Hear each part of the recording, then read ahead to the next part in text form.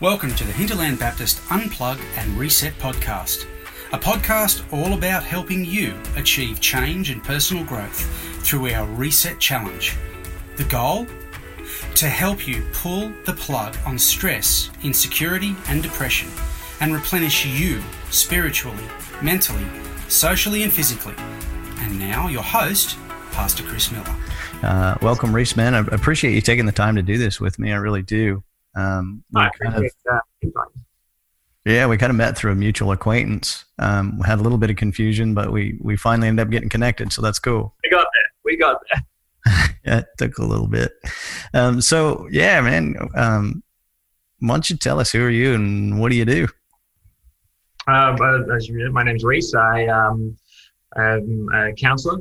Specifically, I'm a Christian counselor, so I am and advertise specifically as a Christian therapist, which means that I follow an integrative approach, which means I work from an understanding that the Bible is kind of our core belief system, our fundamental forming block. And then on top of that, we can integrate psychotherapeutic thought and find ways to help people deal with any number of problems. I currently work with a lot of couples. I do a lot of anxiety work, a lot of self-development, kind of have my hand in a lot of different places, just trying to meet need where people see it, and have been finding it to be a really wonderful journey over the last couple of years. Oh, cool, man. Yeah. It's interesting because I was talking to our friend about you, and then she gave me your contact deals, and then I looked at your name and I was like, I'd actually been digging around on the internet a couple of nights before that, and I'd been on your website, but I didn't make the connection. So yeah, it's a cool website. What's the web address for it? It's www.solidhopebc.com. Cool. Yeah. So are you? So you go. Yeah. Are you currently taking on any clients, new clients, or you full up, or you looking for clients? Still taking on new clients. I actually just had the absolute pleasure, last night of sitting with a client and her realizing that our journey over the past year and a bit had gone from something quite regular to, she's like, I don't know when I'll next be in because I'm feeling pretty capable. Awesome. It's a beautiful thing to always see when somebody realizes that they don't need to be in this kind of environment very long anymore. So she'll still stop in from time to time, but it's more, she feels like she's got the tools. Absolutely still taking on new clients. Yeah, cool. So I guess that's a goal you're constantly working towards as a counselor, isn't it? To the point where your clients are like, okay, I'm good. I don't really need this anymore. Absolutely. It's helping them realize that counseling is just another tool in the toolkit. That it's a safe place where they can process, where we can talk about God, we can talk about life. They can really just think things through and have somebody help by pointing out different perspectives, giving them different tools, or even just challenging them on some of their own incongruencies so they can figure out what it is that they're trying to get to. Oh yeah, for sure. I was just thinking, now I think I could just about throw a rock and hit your house, I think. I mean, yeah, I can't throw that far, but give it a go. We're almost neighbors, eh? You're in Tallai, is that right? Just shy of it. So just on this side of the Wurundjeri-Tallai border. Okay, cool. Yeah. Well, not far at all. You know where our church is at. I'm sure it's pretty prominent there, just off the motorway. Oh yeah. See you up on the hill all the time. Yeah, cool. Yeah. Well, it's great to meet you. I'm kind of hoping what we might be able to do today is, I think I told you a little bit in a text message what we're doing for the month of January. We're taking, encouraging our people, our volunteers to concentrate on health and well-being, self-care. Sometimes that self-care term, gets hashtagged weird and stuff like that. So people have kind of a strange view of it, but really just learning to take better care of ourselves. And each week through the month, we're focusing on a different area of that. And I was hoping what we might do today is talk about spiritual well-being, because I'm sure that's something that's near and dear to both of us. Absolutely. And it seems like I may have read on your website, did you work in youth ministry at some point? Is that right? I've had my hand in a fair few different ministries. So I started as a youth working in kids ministry, then became a young adult and spent 4 years in youth ministry, then went on to hosts and deacon and teaching and pastoral care, and all that kind of gradually prepared me towards the idea of, I really love the care part of it and helping people understand what it means to take care of themselves in all the different quadrants of their life, especially their spiritual side, and to understand how God works for our good in the midst of our lives, even as we go. And so that kind of led me here. But yeah, spent a fair, I think it was about 4 or 5 years in youth ministry, and loved every second of it, even though it was very challenging at times. It certainly can be. That's where I started. That was like my first, I'd say, official ministry job, was working as a youth pastor. I worked in a church in East Texas. Wow. It was interesting because we had a pretty good sized group of kids. I think it may have been about 40 kids or so, and it was all grandparents and all kids. And like all the parents were kind of somewhat vacant. They'd come some of the time, but it was often the grandparents bringing the kids. So it was an interesting dynamic. And it was a 150-year-old church, and I was like the first staff member they'd ever hired. So it was a big adjustment for all of us. But wow, in the end, it worked out pretty good. It went really well. It was really a great experience for me, and it was kind of a springboard to bringing me here where I'm at now at Hinterland. That's very cool. But yeah, so spiritual health. I don't know how would you define it? What is it? If we're talking spiritual health, because I know there's different kinds, like each week we're talking about something different, but if we're kind of talk about spiritual health.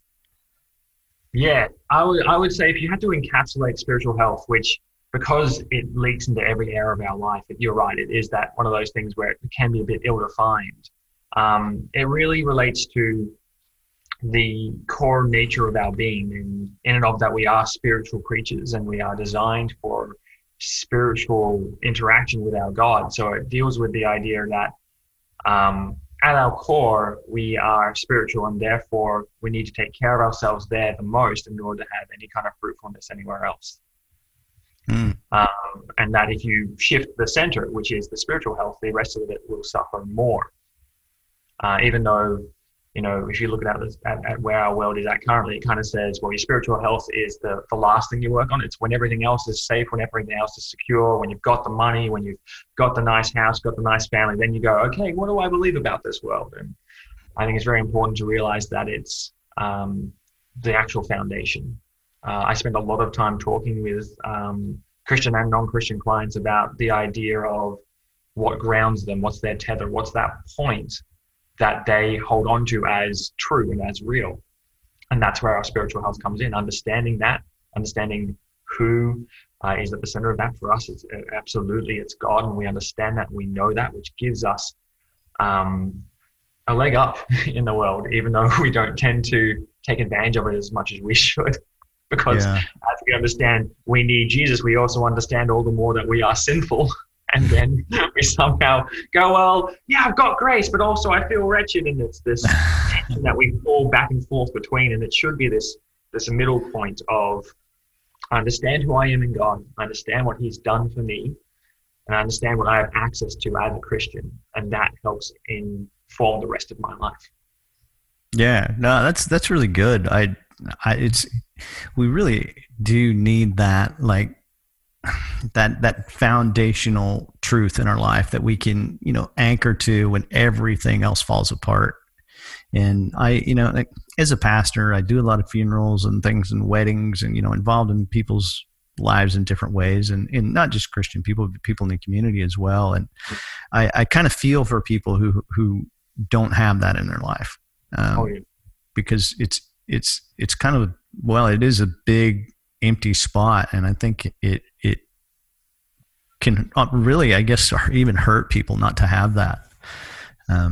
Because I think God created us, to understand that truth and know that truth and connect with Him in that way. Like, He's the foundation, and everything else is built on that, like you said. It's very true. Something that comes up all the time with my clients, where we'll be working through their identity in God and finding our strength not in what we believe, but what He says about us.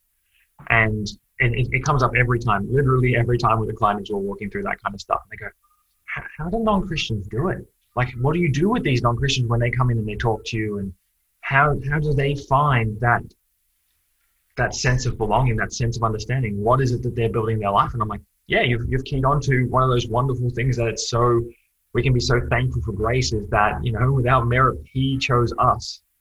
And it is a loss out there. And it also always takes my non-Christian clients a lot longer. I was speaking to one client a couple of days ago, and she was talking about how and she's been exposed to Christianity, and she's asked me to be because I always give them the option, do you want me to talk about Christianity in the therapy? And she wants me to, but she goes, I think I've landed as an astrologer. Like, I think astrology is the way forward. And then even as she was talking about it, she talked herself into a corner. And she was like, oh, wait, how does that give me a strong point to value myself from or understand that? And I just, you know, we left a session on some challenges and some things to think about.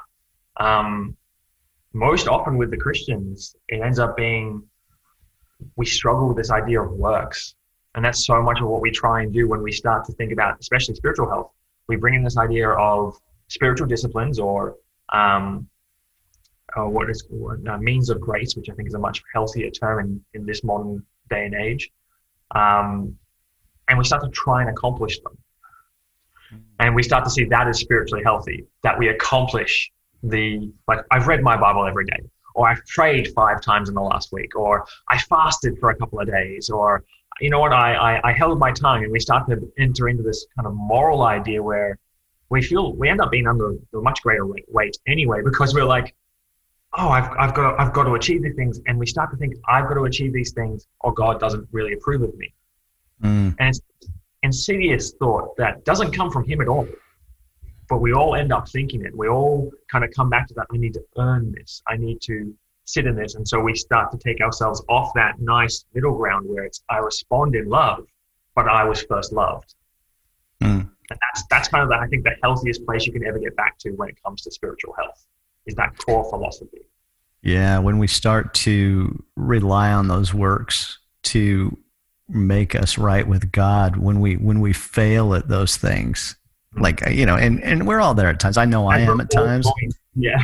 And when I fail, I just beat myself to death. You know, it's just like, oh, I'm so terrible. And I think Christians just do that. And one of the things that I've tried to, you know, in my own ministry and teaching is, you know, it's God's grace saves us, but it also sustains us. You know, even when we try to work at it, and you know, we serve God out of love and we do those things, but they're not much.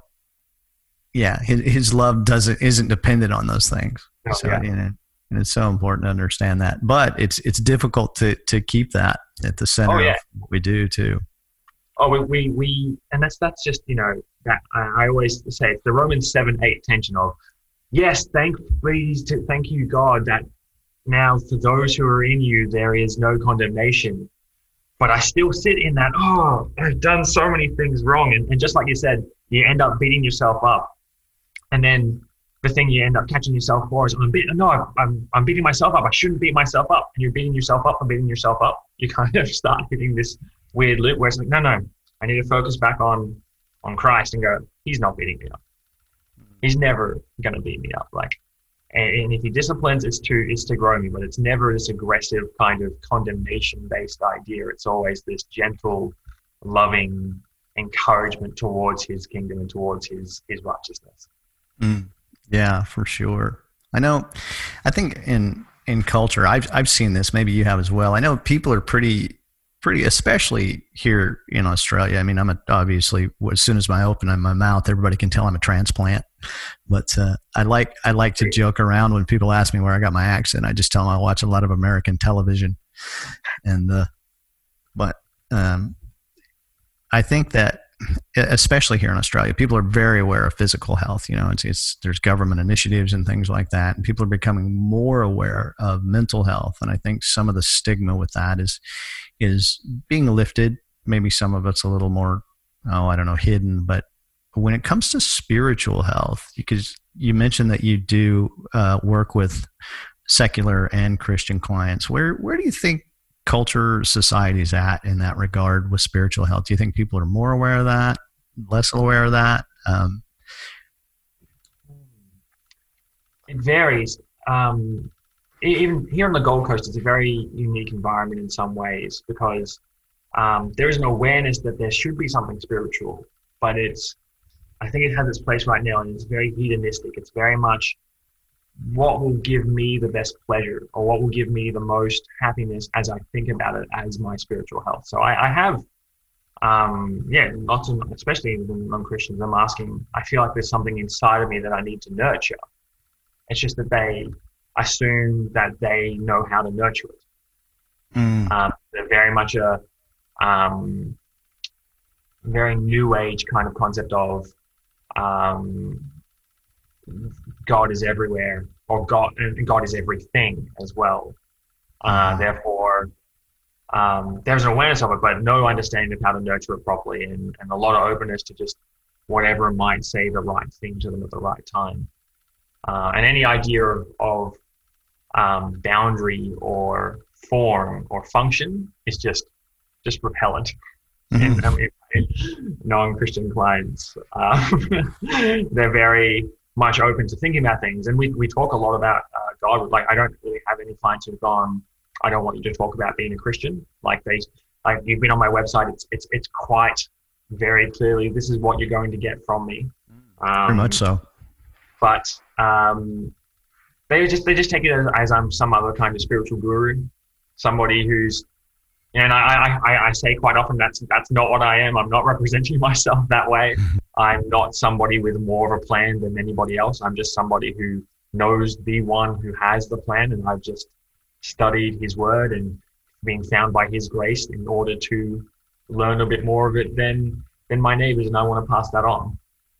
Yeah. But they kind of take it in a very interesting way. There is a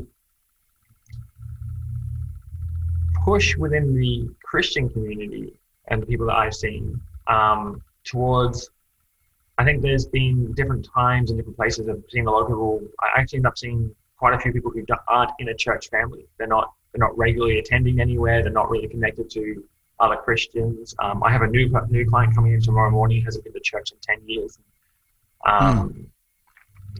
There's this lack of understanding that because something can hurt you, like the church family, we've all been hurt by one another. Like, that's the thing. It's sure. Church is full of pretty broken people. That's kind of what we all are. But they also don't see the wonderful nurturing that the church is as a part of our spiritual health. Because I don't think you can be fully healthy without being part of a community. I'd say spiritual health is directly tied to communal health. I'm happy to hear you say that, because I've seen the same thing. Actually, I've seen a lot of people who, in my opinion, are actually very surprisingly Christian for not being connected with a community. I'm, like they still do all the stuff that they just don't go to church, and they're outspoken about their faith, and they're just like, I just don't go to church. And I think this past year, with COVID and all that stuff, we're probably going to see a little more of that kind of thing going on. Yeah.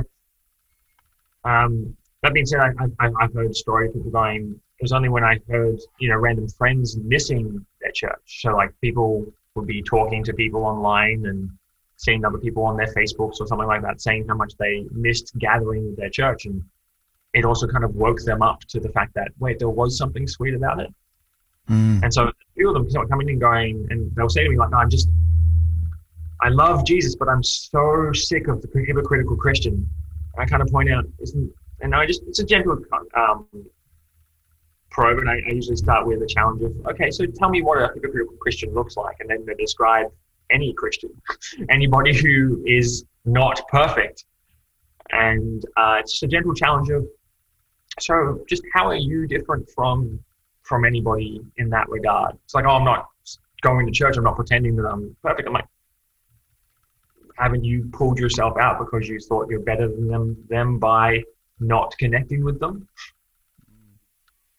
And it almost always gets this, well, hold on. And it's not something I do, the first few sessions. It's after we've established a bit of rapport and I know where their hurt's from, because it's almost always, it's not, okay, well, I just got lazy and stopped going to church. I felt hurt by the church. I felt I wasn't cared for. I felt like I wasn't getting what I needed. And it almost then always ties back to, okay, so was that church spiritually healthy? Were they engaging in rhythms? Was the pastors and the team overworked, or were they negligent?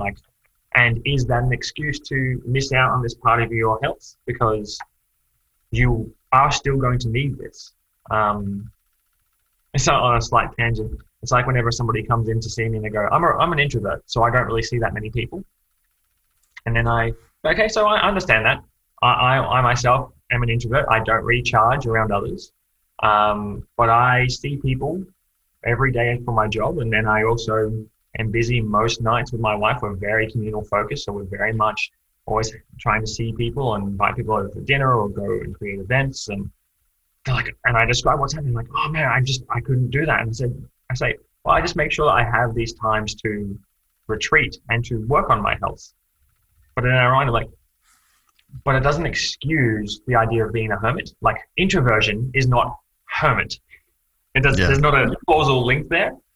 Mm-hmm. It's a nice excuse to say, well, I'm an introvert, therefore I don't have to interact with people. Yeah. I'm definitely an introvert as well, which, I think God's got a sense of humor about where he puts people. But, I heard Jerry Seinfeld once. He was talking up to a group of people doing some comedy and said, I can talk to all of you. I just can't talk to one of you.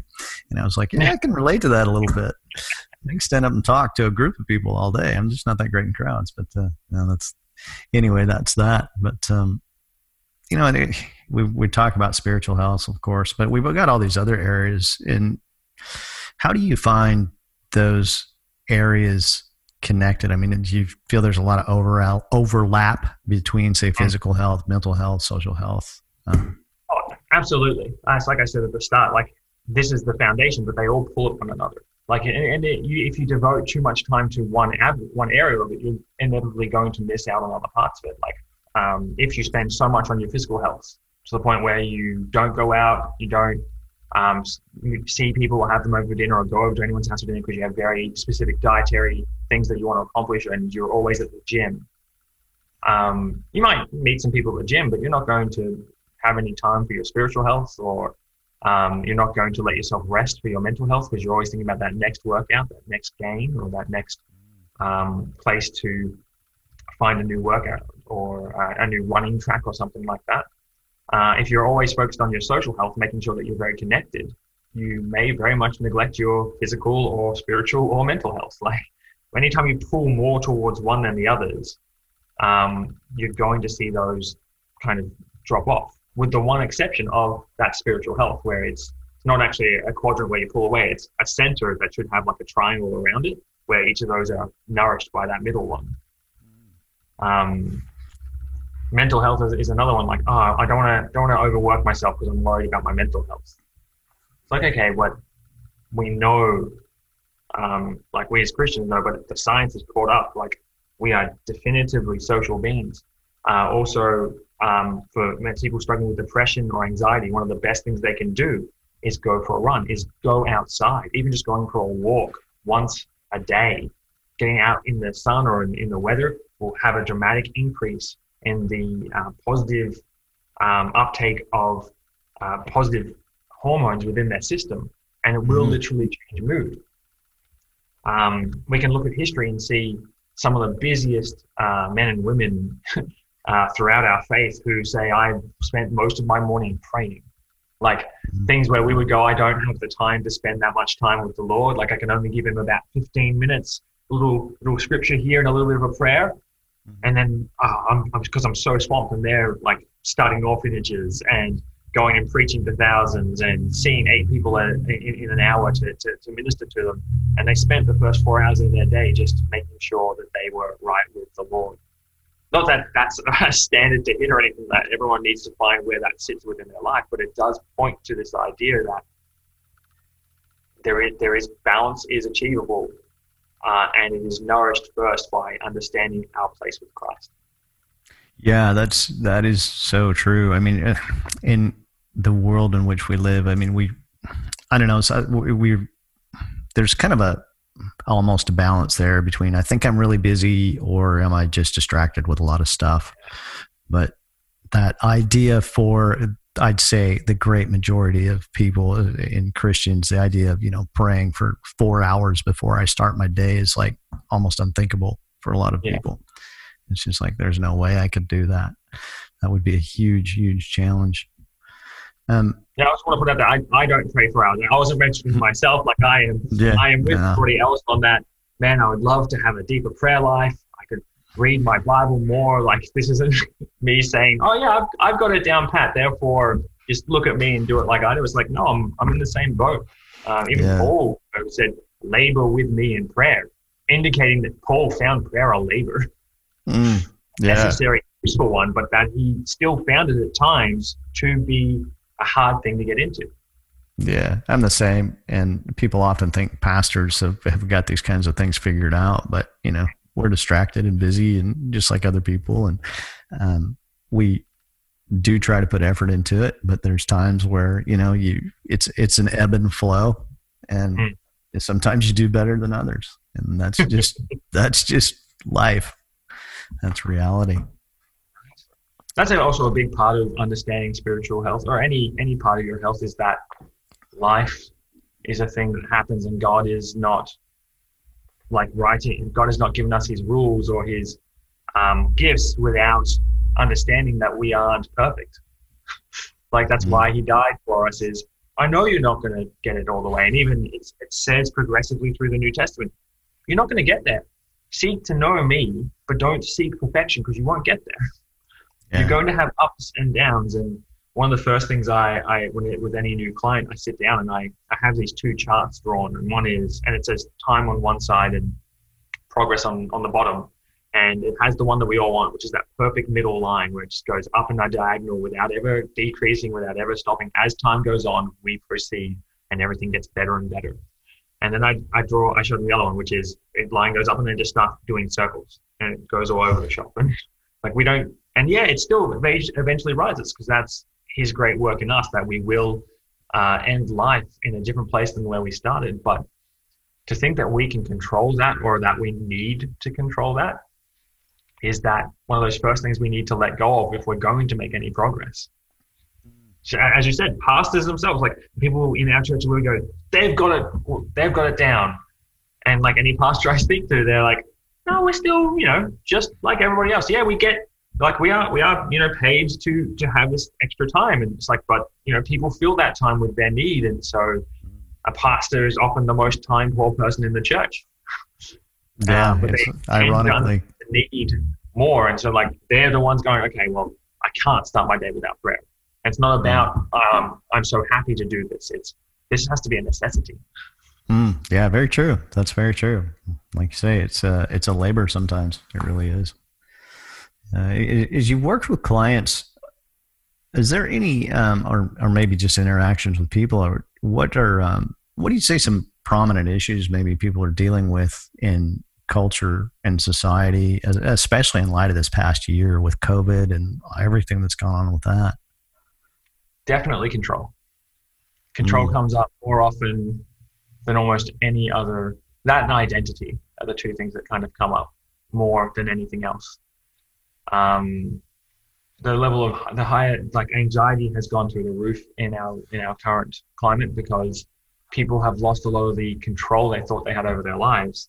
They exercise that control by going, well, I earn my wage and I pay my rent and I pay my mortgage and I buy my food. And we're, especially in the West, so very used to this idea that I have agency, I have supreme control over my own life, that when we lost it because of necessity, it was a surprise and people weren't ready to deal with it. And so anything that they'd been pushing back in their life by going, well, I'm going to control how I use my time, I'm going to binge this, or I'm going to make sure there's always something happening, everything just stopped. It stopped all at once without anybody really getting a choice in the matter. And that forced a lot of issues out of the background, such as, do I trust and for the Christian, was, do I trust God, or do I trust in my ability to navigate Christianity and life well, and use God kind of as that excuse to say, well, I'm doing fine. And for the non-Christian, it was like, what am I doing in life? What is this about? Like, when everything grinds to a halt, what have I been chasing? I can't go and do the pleasures that I wanted. I can't, especially on the Gold Coast, like go and do recreational drugs, or go and just numb myself to the not agony of life, but to the idea that there's something more in life by entertaining myself with success and with consumption and with this idea of hedonistic joy. When I can't do any of that, what's left? Yeah, that's very true. When the gone, what's left? And it became about, for a lot of them, going, okay, well, I realized my relationship is nowhere near as strong as I wanted it to be. I had one couple join me at the start of the year because they were walking down the beach, because they were the only other person, even though they didn't live together, but because they were married, they were separated. They were technically allowed to walk on the beach with each other. And they had a massive fight, massive one. And they came in to see me a week later, and they basically said that, thank you for that. They said, we didn't have any other option, couldn't see anybody else. And we realized that through the business of our lives, we've been able to avoid dealing with the fact that we did still want to be together, but neither of us wanted to do the work. Mm-hmm. And so they've been coming quite consistently, and we've made some progress. Although when things started to open up again, especially with his job, because he worked within the film industry, was able to start working again, they dropped off again. And we've had some chats since, and they're going to come in more regularly in the new year, of just the fact that they realized, oh wait, we've started distracting ourselves again with our busyness. Yeah, that's interesting.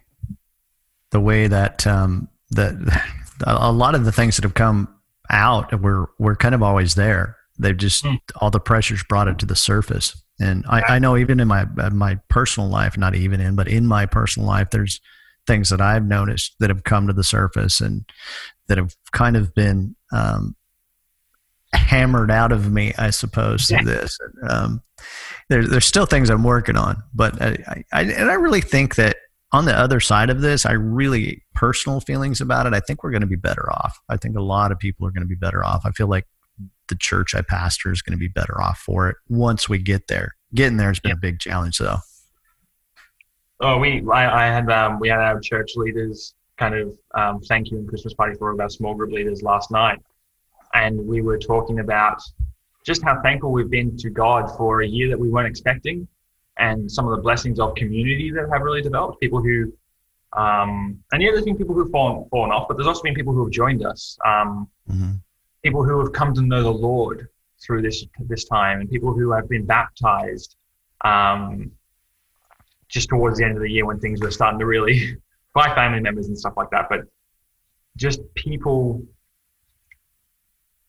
having this new perspective and having the time to reset and having the time to go, hey, I do actually need to take care of myself, has been this strange blessing that has come from something I don't think any of us would ever have had the forethought to go, you know what will really help some of us is just the complete another lack of freedom that comes from trying to survive a pandemic. Yeah. Just everything wiped off the table. Yeah. It's been, and we're going to, when we come back in February, we're going to start rebuilding, and, wherever we're at with whatever's going on at the time, we're just going to rebuild from there. And sometimes one of the biggest challenges for a church, or I suppose for any business is, or, not that we're a business, but any organization, when you want to make some really big changes like that, is getting the things out of the way that are in the way of that happening. Yeah. And that's been done for us. It really has. I'm really looking forward to what's coming in the future. I'm pretty optimistic about it. We used to think that our members, our people would never, because we were supposed to engage with the really strict rules for regathering and having registering and all that kind of stuff, and it was a lot of work. Let me tell you. Oh man, still a lot of work. But one of the most enjoyable things, we had a real kind of, do our people really connect and worship well, like vocally together? And there was some of our people were really great and others weren't. But I tell you, the first week we came back and we were all able to sing together, I've never heard such joy in the voices of every person. And it was a wonderful sound. It just gave me this picture of what it might be one day when we're all together with the Lord and new heavens, new earth, and just praising his name and just hearing every voice just joyfully sing out. It was that kind of picture of just, we realized what we'd lost by not being able to even hear each other worship. And so when we came back, everybody wanted to participate in the sacrament of worship. Yeah, it's really cool what you're saying there. I heard a lot of similar feedback. I remember those first few Sundays back, and just people singing. Very, very similar experience here as well. And it's interesting now because we have gone into a place where, and I'm sure there's a lot of churches like this, where we're ministering in person and we're meeting in person, but now we've also still got and picked up some and had people move to where we've got people who are regularly online. Oh yeah, same. And I'm just like, I think the most common phrase I've used this year is, we've never done this before. And in ministering in that way, how do you reckon that online versus in person is going to play into people's spiritual well-being and health? There's two sides of that, because for some, like some people are immunocompromised, and being able to meet, and we have a couple in our church that probably won't be meeting until they're pretty sure this is mostly done. But one of them is quite, like, she sees somebody have a cough in church, and it gets her husband to wheel her out because she's just So for them, it's like, this is what's helping keep their communal sense alive. And so for some people who are needing it, they're so appreciative. And then you've got the other side where you can let anxiety of meeting, anxiety of what might not happen, that loss of control, start to really play into how you run your life. And that means you're not going to be the person who's connecting more to people online. You're the person, because it's the best you can do. It's the least you can do. And anytime you go to the lowest common denominator, your journey's going to suffer, because you're not treating your health, that spiritual health, as important. It's just like when that person's first dietary response, when they feel like they need to get their diet into a better place, is like a pill or a surgery or some kind. Like when it's their first response, then they've not actually got the effort ready in their head. They're not actually going to be able to succeed, because they're relying on external sources to be able to build them up, to be able to help them achieve their goal. And they're saying, and that can be the same thing when it comes to online church, when that's your only expression, when that's what you do because you are not willing to put the effort into that next place. That's a really dangerous place to be. But that's the same with any area of our health. Yeah. And so you've got both sides, where it's wonderful and it's this treasure for someone who can't come, and for someone who can't meet, or people out in the mines or something like that. And then the other side where it's really dangerous.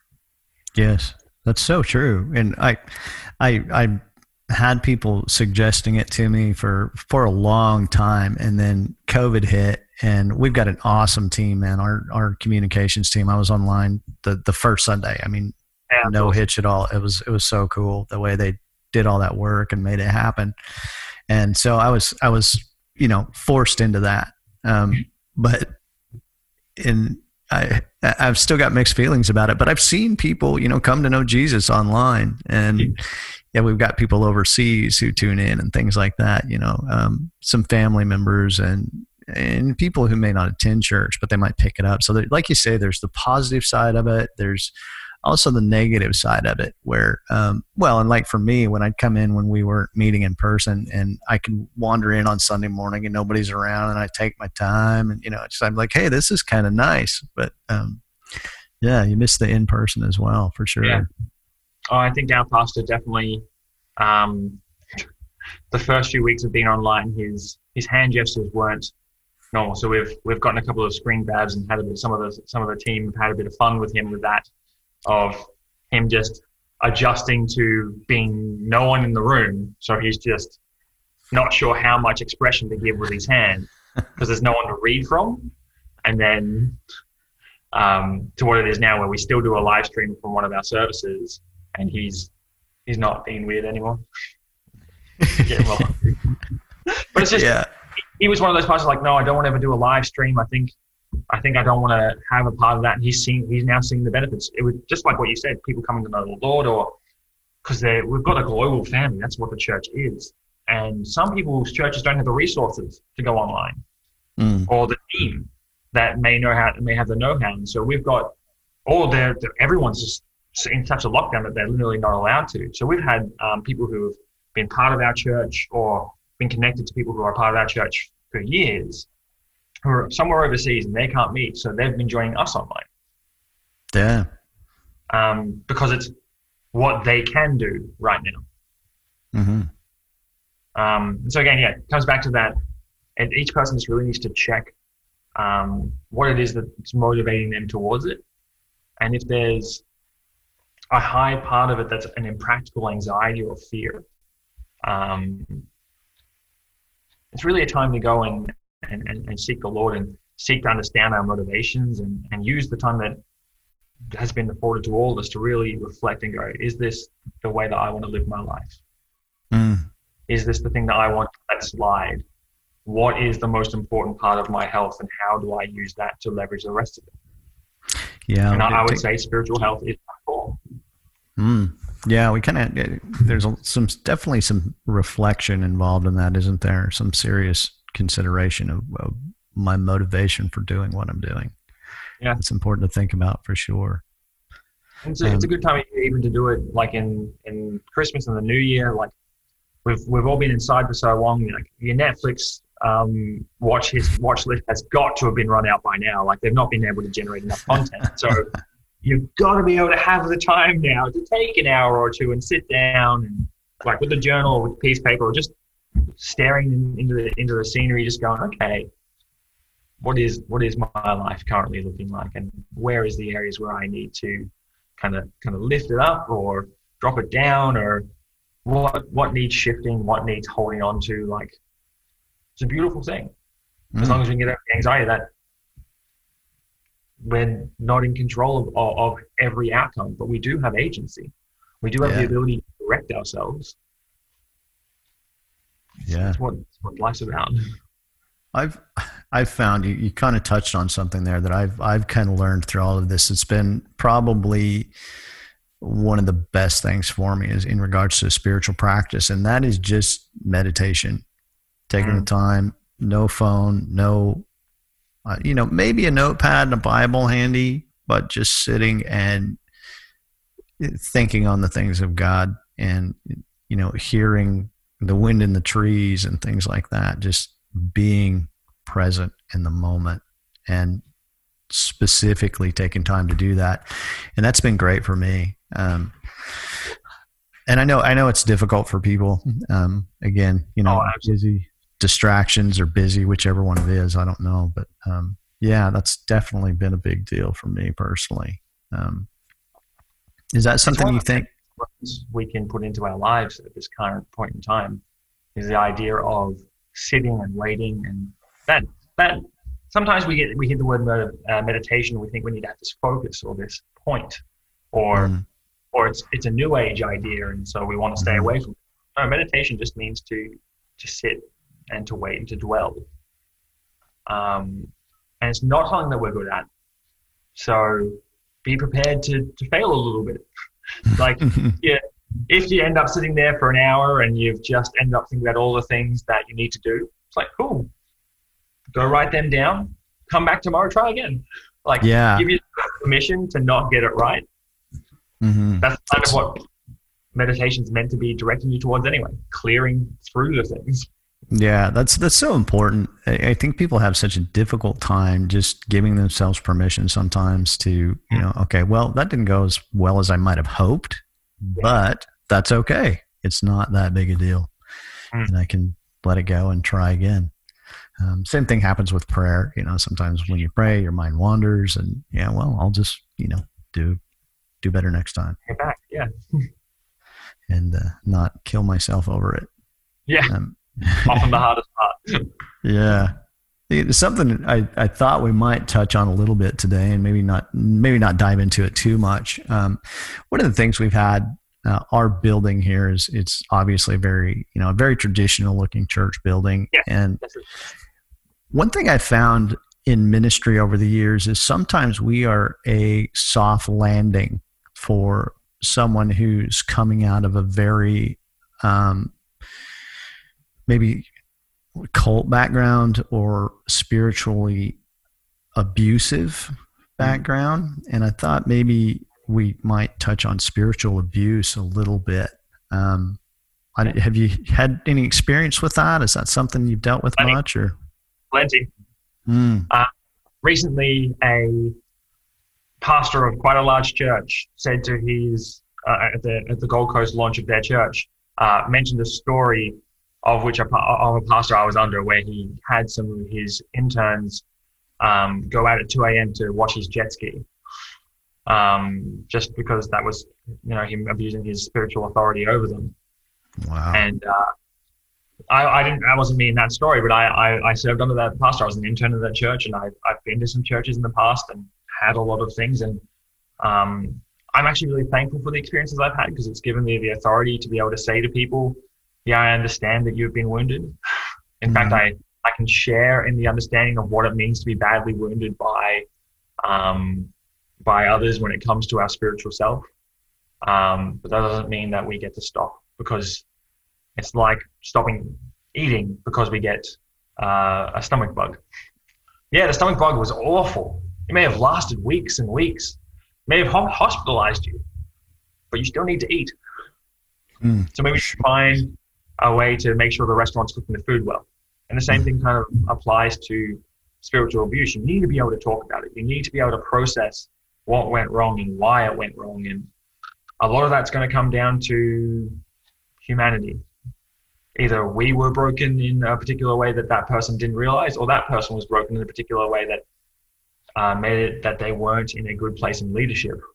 And somebody didn't catch the thing that they were. Sometimes the best of pastors, the best of leaders, the best of friends, the best of partners can cause deep wounding to us. And it can feel like abuse. But it's one of the reasons why I would say that anytime anyone has been through something like that, the absolute best thing you can do, and this is a little bit of a self-plug here, is go and see somebody about it. The number of people that have just thrown off weight in my counseling room, because they've realized and they've forgiven and they've accepted reality and understood what happened without permitting that person without saying, yep, you know what, that everything's all good, but rather understanding in Christ how to process the fact that these kind of things happen in life, that we cannot escape the opportunity for spiritual abuse because we aren't perfect. Like you literally need Jesus physically here in front of every one of us to escape the idea of there being wounding or abuse within the church or within the family or within even within ourselves. The number of people who abuse themselves spiritually by the heavy weight that they place upon themselves, by not accepting, like they've gone, yes, I believe in my heart and I confess with my mouth that Jesus is Lord and Savior, but I cannot believe he loves me. I cannot believe he's accepted me. That's self-abuse. Mm-hmm. And that needs walking through just as much as anybody else's impact on our lives.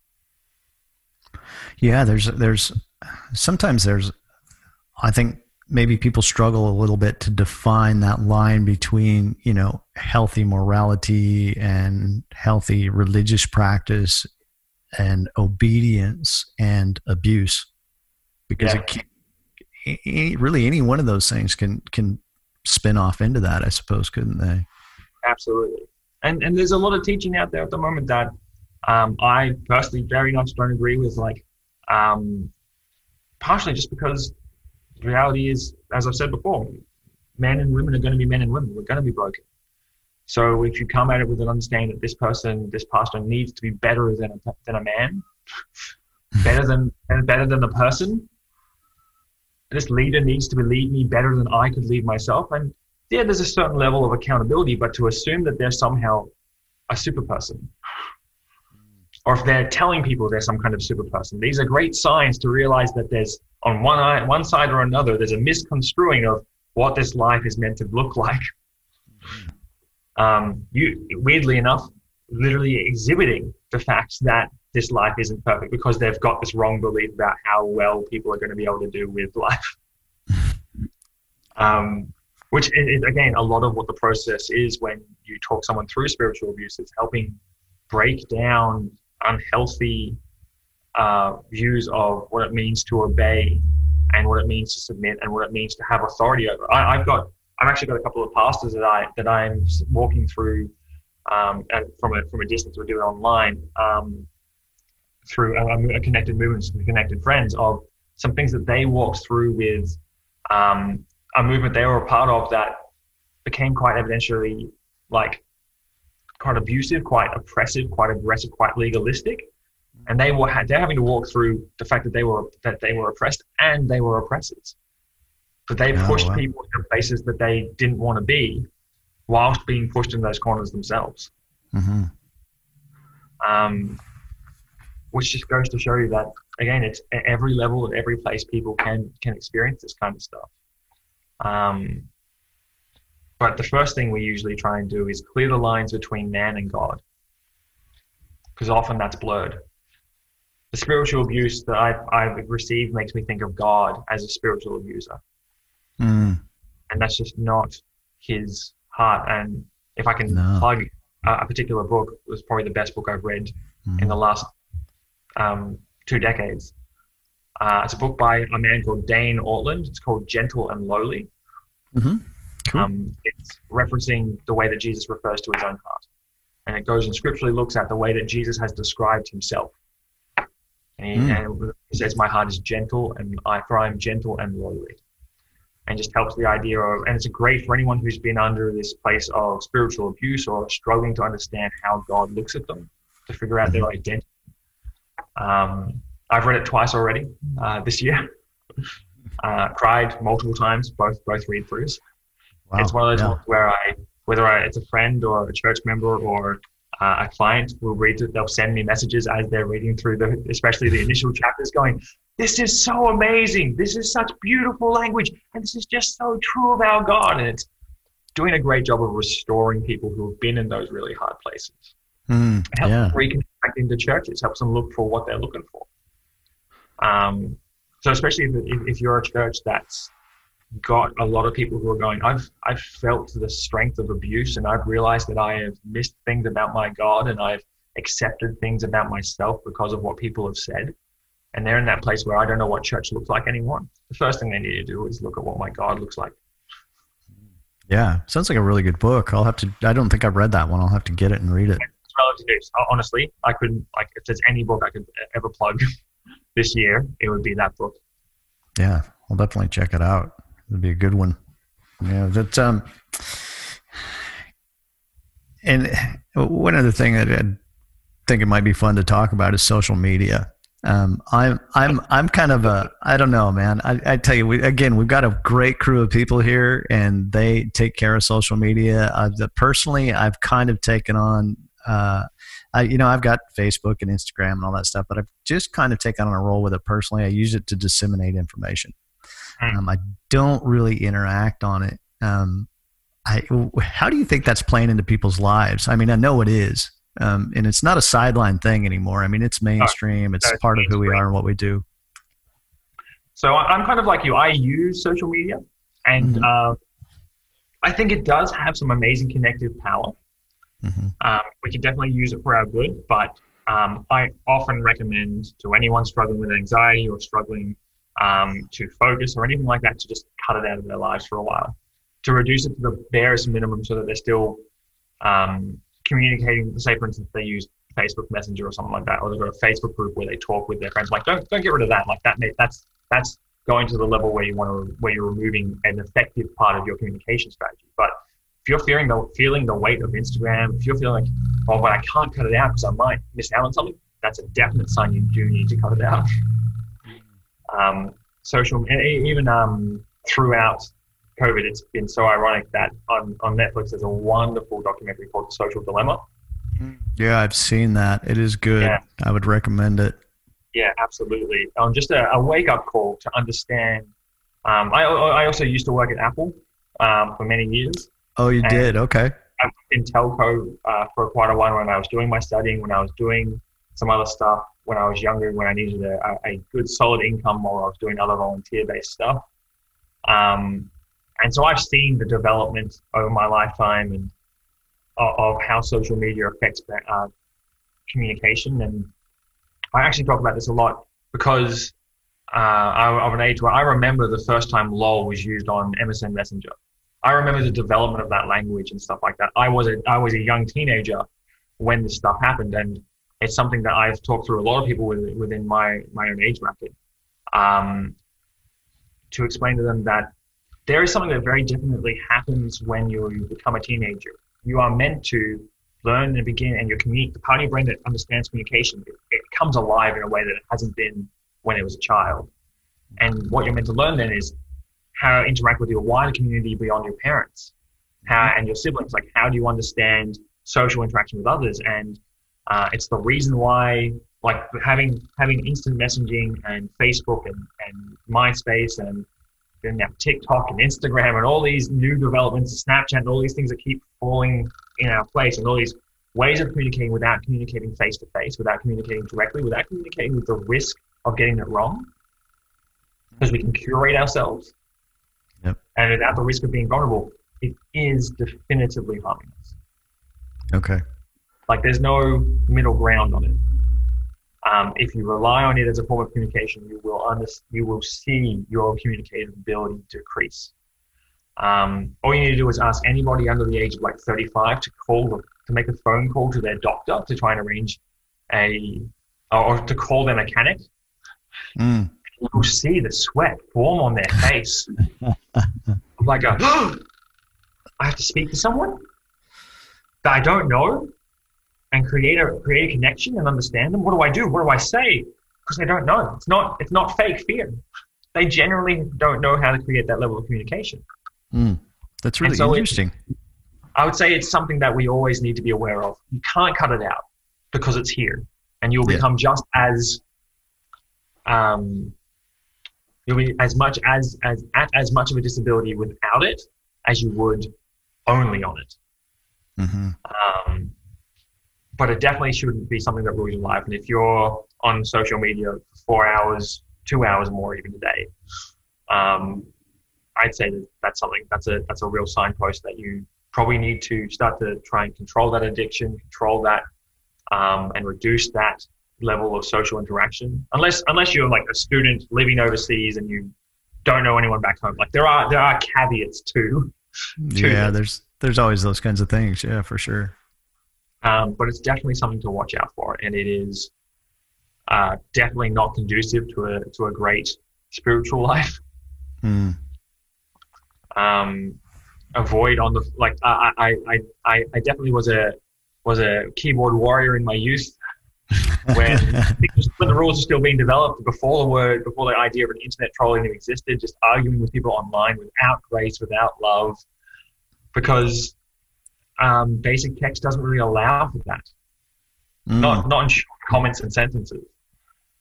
So if I can say anything, be very careful with social media.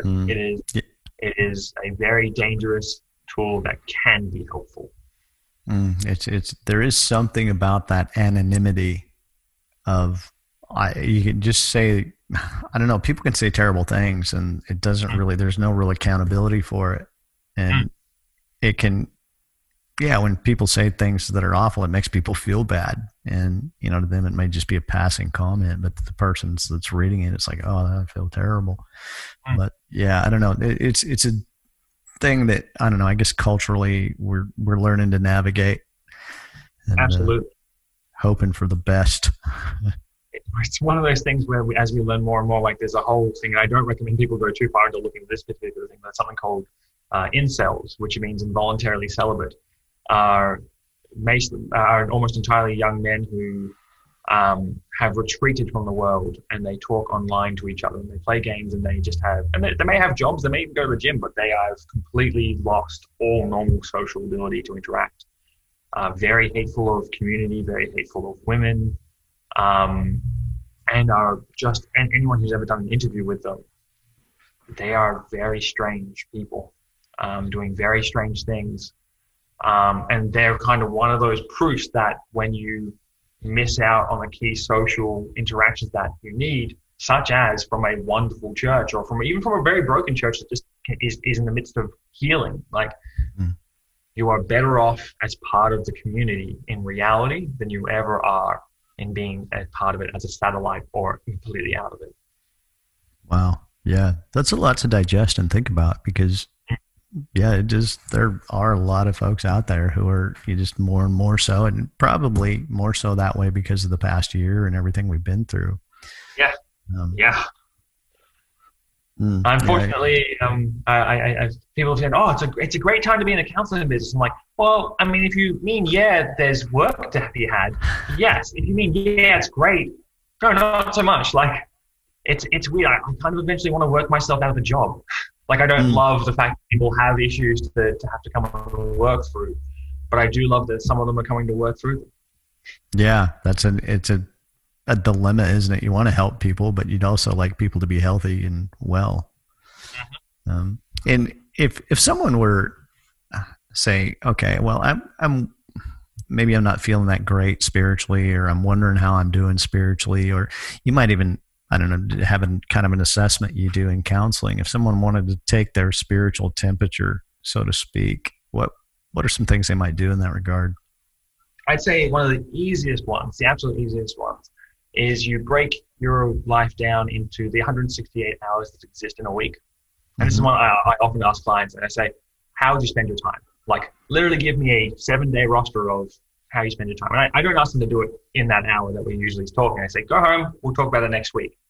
And they almost never actually fully do it, but it does do what it's designed to do, which is to make them look at their life and go,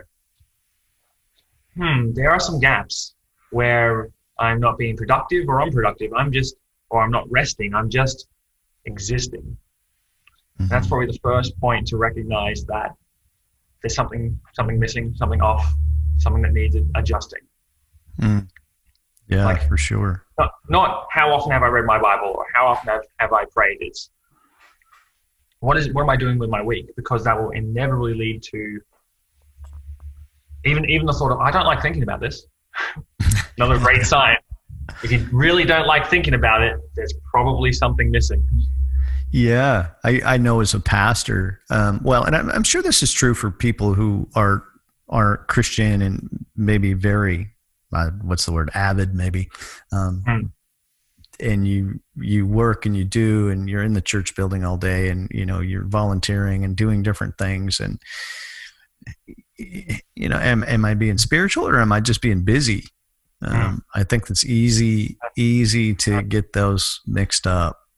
Absolutely. Because when you start thinking, well, the work needs to get done, and that's why I'm doing it, another great sign. Because Jesus is quite clear. He's like, I will build my church. Yeah, that's a great point. And I constantly pray anytime I'm working with people. I'm like, God, you build your church, you establish your people. I am just walking in the good works that you have prepared for me. Because it means he's doing it. He's the heavy lifter. Yeah, we got to keep falling back into him, don't we, and relying on him and all of that stuff, for sure. And when we start to analyze and we're thinking, well, maybe I'm not doing that great spiritually, what are some things that we can do to help improve our spiritual health and well-being? Basic ones are find yourself a nice Bible reading program or something simple, not too heavy, and don't hold on yourself too tightly to it. Just start actually getting into your work. Find somebody to be accountable to share with. That's that community being what it should be, that wonderful encouragement onwards. And then if you're really feeling like You need more of a push, more direction. If you're starting to go, okay, I just don't know what the next step is. Seek wise counsel. Mm-hmm. Like, look at the people around you in your life, and if you can see somebody who seems like, you know what, they're real, like their life is clearly got the rhythms of a real person. Like, they have ups, they have downs. They don't go around going, oh, I've read my Bible with great revelation every day for the last 15 years. Like, you kind of want to stick it away from the supremely self-righteous, but you do want to find somebody who has the scent, has that savor, that look of somebody who is doing things well, and then see if you can just sit down with them and share and be vulnerable and go, I'm really not doing this that well. Can you give me some tips? Can you walk through this with me? Can you help me diagnose? And then again, if you don't have somebody like that, find a pastor, find a local church. And if you feel like it's a really systemic problem, if you feel like you've gone through that loop over and over again, there's just something missing, bring in a counselor. Find a good godly counselor. Ask your pastor. Ask if any friends have seen anybody, and get somebody who's going to be able to, for your betterment, just help figure out what's blocking you from that next part of your life. Yeah, that's and there's a lot of tools we can use. I know we're kind of on the social media and devices and things like that, but here at our church, we're pretty welcome with devices. I mean, we've even got an app that like matches whatever scriptures on the screen. It'll pop it up on your phone and things like that. And like the YouVersion app, I mean, you can read programs, Bible reading programs. I do a lot of that with people. Dwell's another wonderful app. Oh, yeah. Part of Plug this year. Like, even my wife, she was struggling to go through some of the Old Testament, and she's gone through the Bible twice on Dwell so far. Nice. And so she just literally is just getting ready in the morning. She now does her own study as well, because she's feeling enlivened. It's led to listening to podcasts and utilizing extra things, but just hearing the Bible while you get ready for the day. And podcasts are so great, and there's so many good ones out there too. You can just pop that in while you're, doing other things. You can use that instead of, a distraction, instead of being on social media or whatever. There has to be noise in your life. If you can't get by with what's going on in your head, at least make the noise something positive. For sure. Yeah, that's such a great idea. Very helpful, no doubt. Well, like I said, I looked at your website the other night. You're openly Christian. It's very clear. And if you come across a person, and maybe this has happened in your practice, who's not a Christian, but they're aware of a need for spiritual health, how do you work with someone like that? That goes back down to that.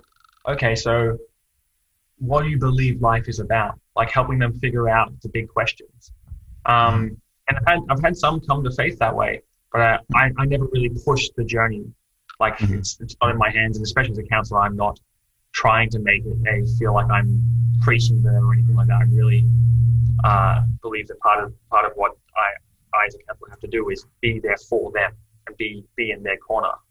But it is just helping them ask the questions of, okay, so what is life about? What is that grounding? What is that tether? What is that underlying thing that I'm seeking, or that I believe life is about?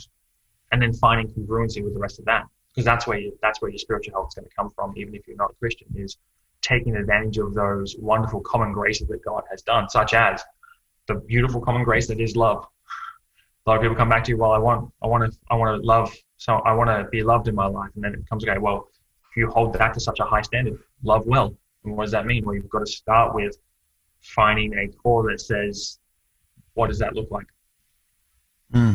Yeah, that's cool. It's.